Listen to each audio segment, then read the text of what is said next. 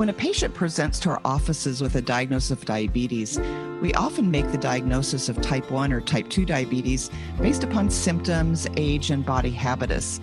However, we are now aware that there are people with diabetes who do not fit into our stereotypes for type 1 or type 2 diabetes.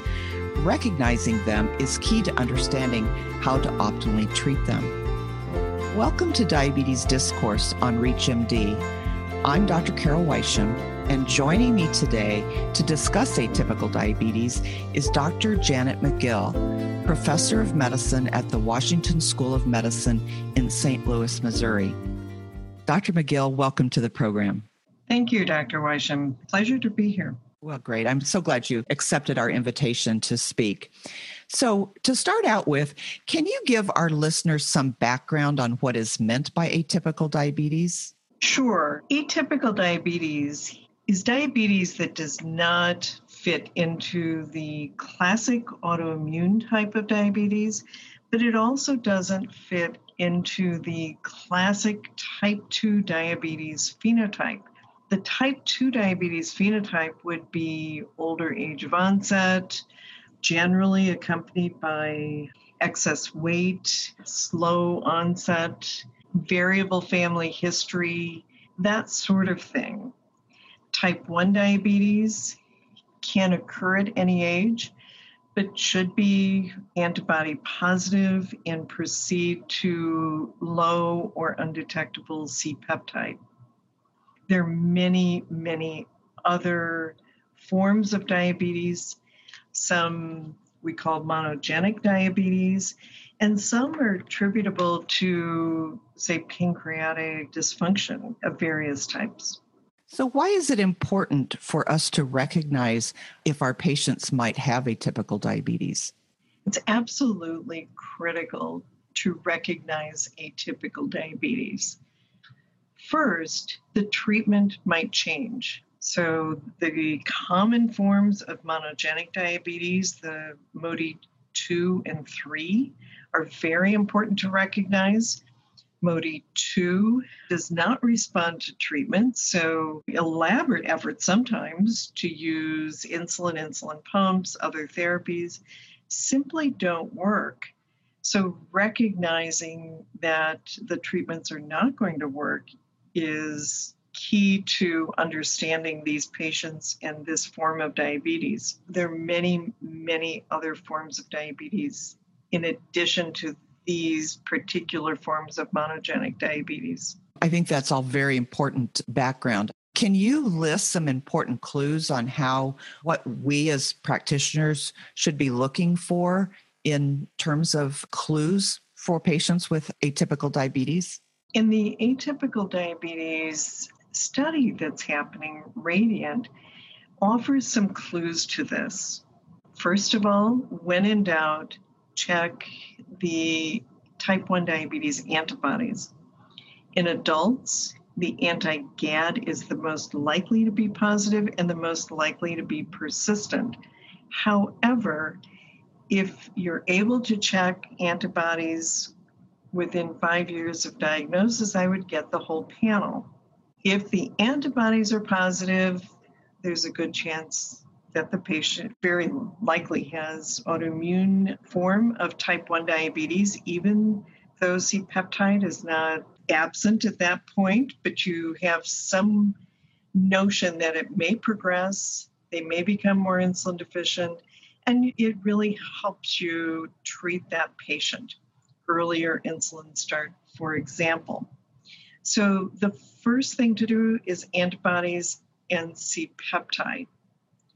Once you have those in hand, you'd want a family history. Do you see dominant inheritance? Do other family members have diabetes that occur in young adults with a phenotype that you would not expect for type 2 diabetes? So history, family history, antibodies, and C-peptide are the first things you want to check. Thank you. And I think you made a really good point. For those of you just tuning in, you're listening to Diabetes Discourse on ReachMD. I'm Dr. Carol Weisham, and I'm speaking with Dr. Janet McGill about atypical diabetes. So, Dr. McGill, you mentioned earlier the RADIANT study. Can you tell us what the RADIANT study is and what the study protocols are and what you're looking for? Absolutely. The RADIANT study is an NIH-funded study that is designed to look for genetic causes of diabetes. So how are we going to do this? Patients sign up online. They can go to atypicaldiabetesnetwork.org or search for the RADIANT study online. They can see the details, get more information, and if they think they have an atypical form of diabetes, they can click the button that says Join RADIANT. They will be asked for some health information, family history, their personal history of diabetes. Then they will be sent to a laboratory to get antibodies tested. If the antibodies are positive, we will let them know that they have positive antibodies, and it appears that they have type 1 diabetes or latent autoimmune diabetes in adults. If the antibodies are negative, their case will proceed to an adjudication committee. And people on these committees will look at information, look at anything a physician might have sent in, their provider, endocrinologist, and make a determination whether their case of diabetes appears to be atypical. If they're adjudicated and pass the adjudication, they'll proceed to the second step. In step 2 or stage 2, they'll actually visit a study center, have basic exams and some other basic tests, but also have blood drawn for whole genome sequencing. So we move fairly quickly to whole genome sequencing. And then, depending on what the whole genome sequencing shows us, we may recommend additional tests. So the stage 3 tests will depend on what's found in the whole genome sequencing. So we're hopeful to uncover new types of atypical diabetes beyond the known monogenic varieties. So, in terms of referring to this study, how would you suggest that physicians or practitioners identify appropriate patients to refer to look further into this study? Is there any 1 or 2 or 3 things that you could let the listeners know are important to consider when thinking about the study? So there are many, many factors. We have adjudicated patients with what appears to be other genetic defects. So patients who appear to have congenital abnormalities that are completely aside from their diabetes that have not been worked up or identified. We've had a couple of those. So other abnormalities, let's say the patient has a congenital heart defect and then has diabetes that has an atypical presentation, perhaps at too young of an age, or a type 2 presentation in a thinner patient or something like that. We would accept that patient to see if there is a unifying genetic problem.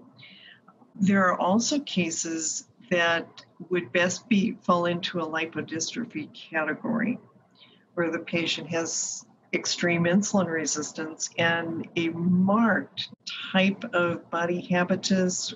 Patients who have ketosis-prone diabetes is another category that's of interest. They go into DKA, but then have reasonable C-peptide and may or may not need insulin after their DKA episode.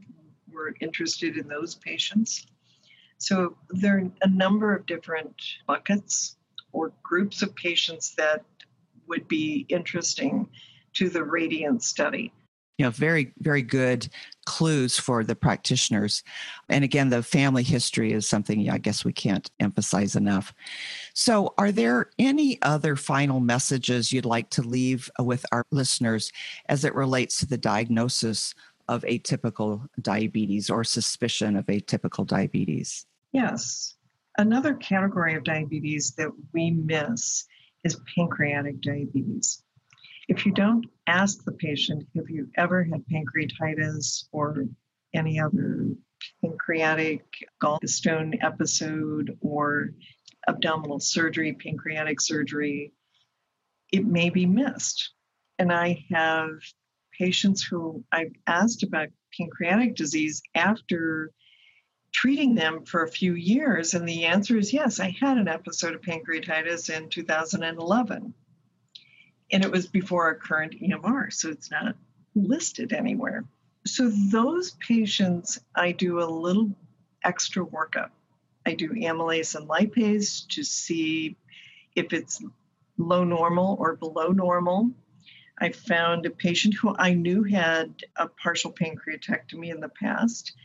I did fat-soluble vitamins and found an isolated low vitamin A, for example. So these patients mostly need insulin, which is why we see them. Some progress to insulin over a period of time, but some have other problems and other deficiencies. And I think we need to pay closer attention to pancreatic diabetes in addition to genetic forms of diabetes and understand who has autoimmune diabetes at any age. Well, thank you. That's a great way to round out our discussion on atypical diabetes. And I want to thank my guest, Dr. Janet McGill, for joining me to discuss atypical diabetes. Dr. McGill, it was great having you on the program. Thank you. It was a pleasure. I'm Dr. Carol Weisham.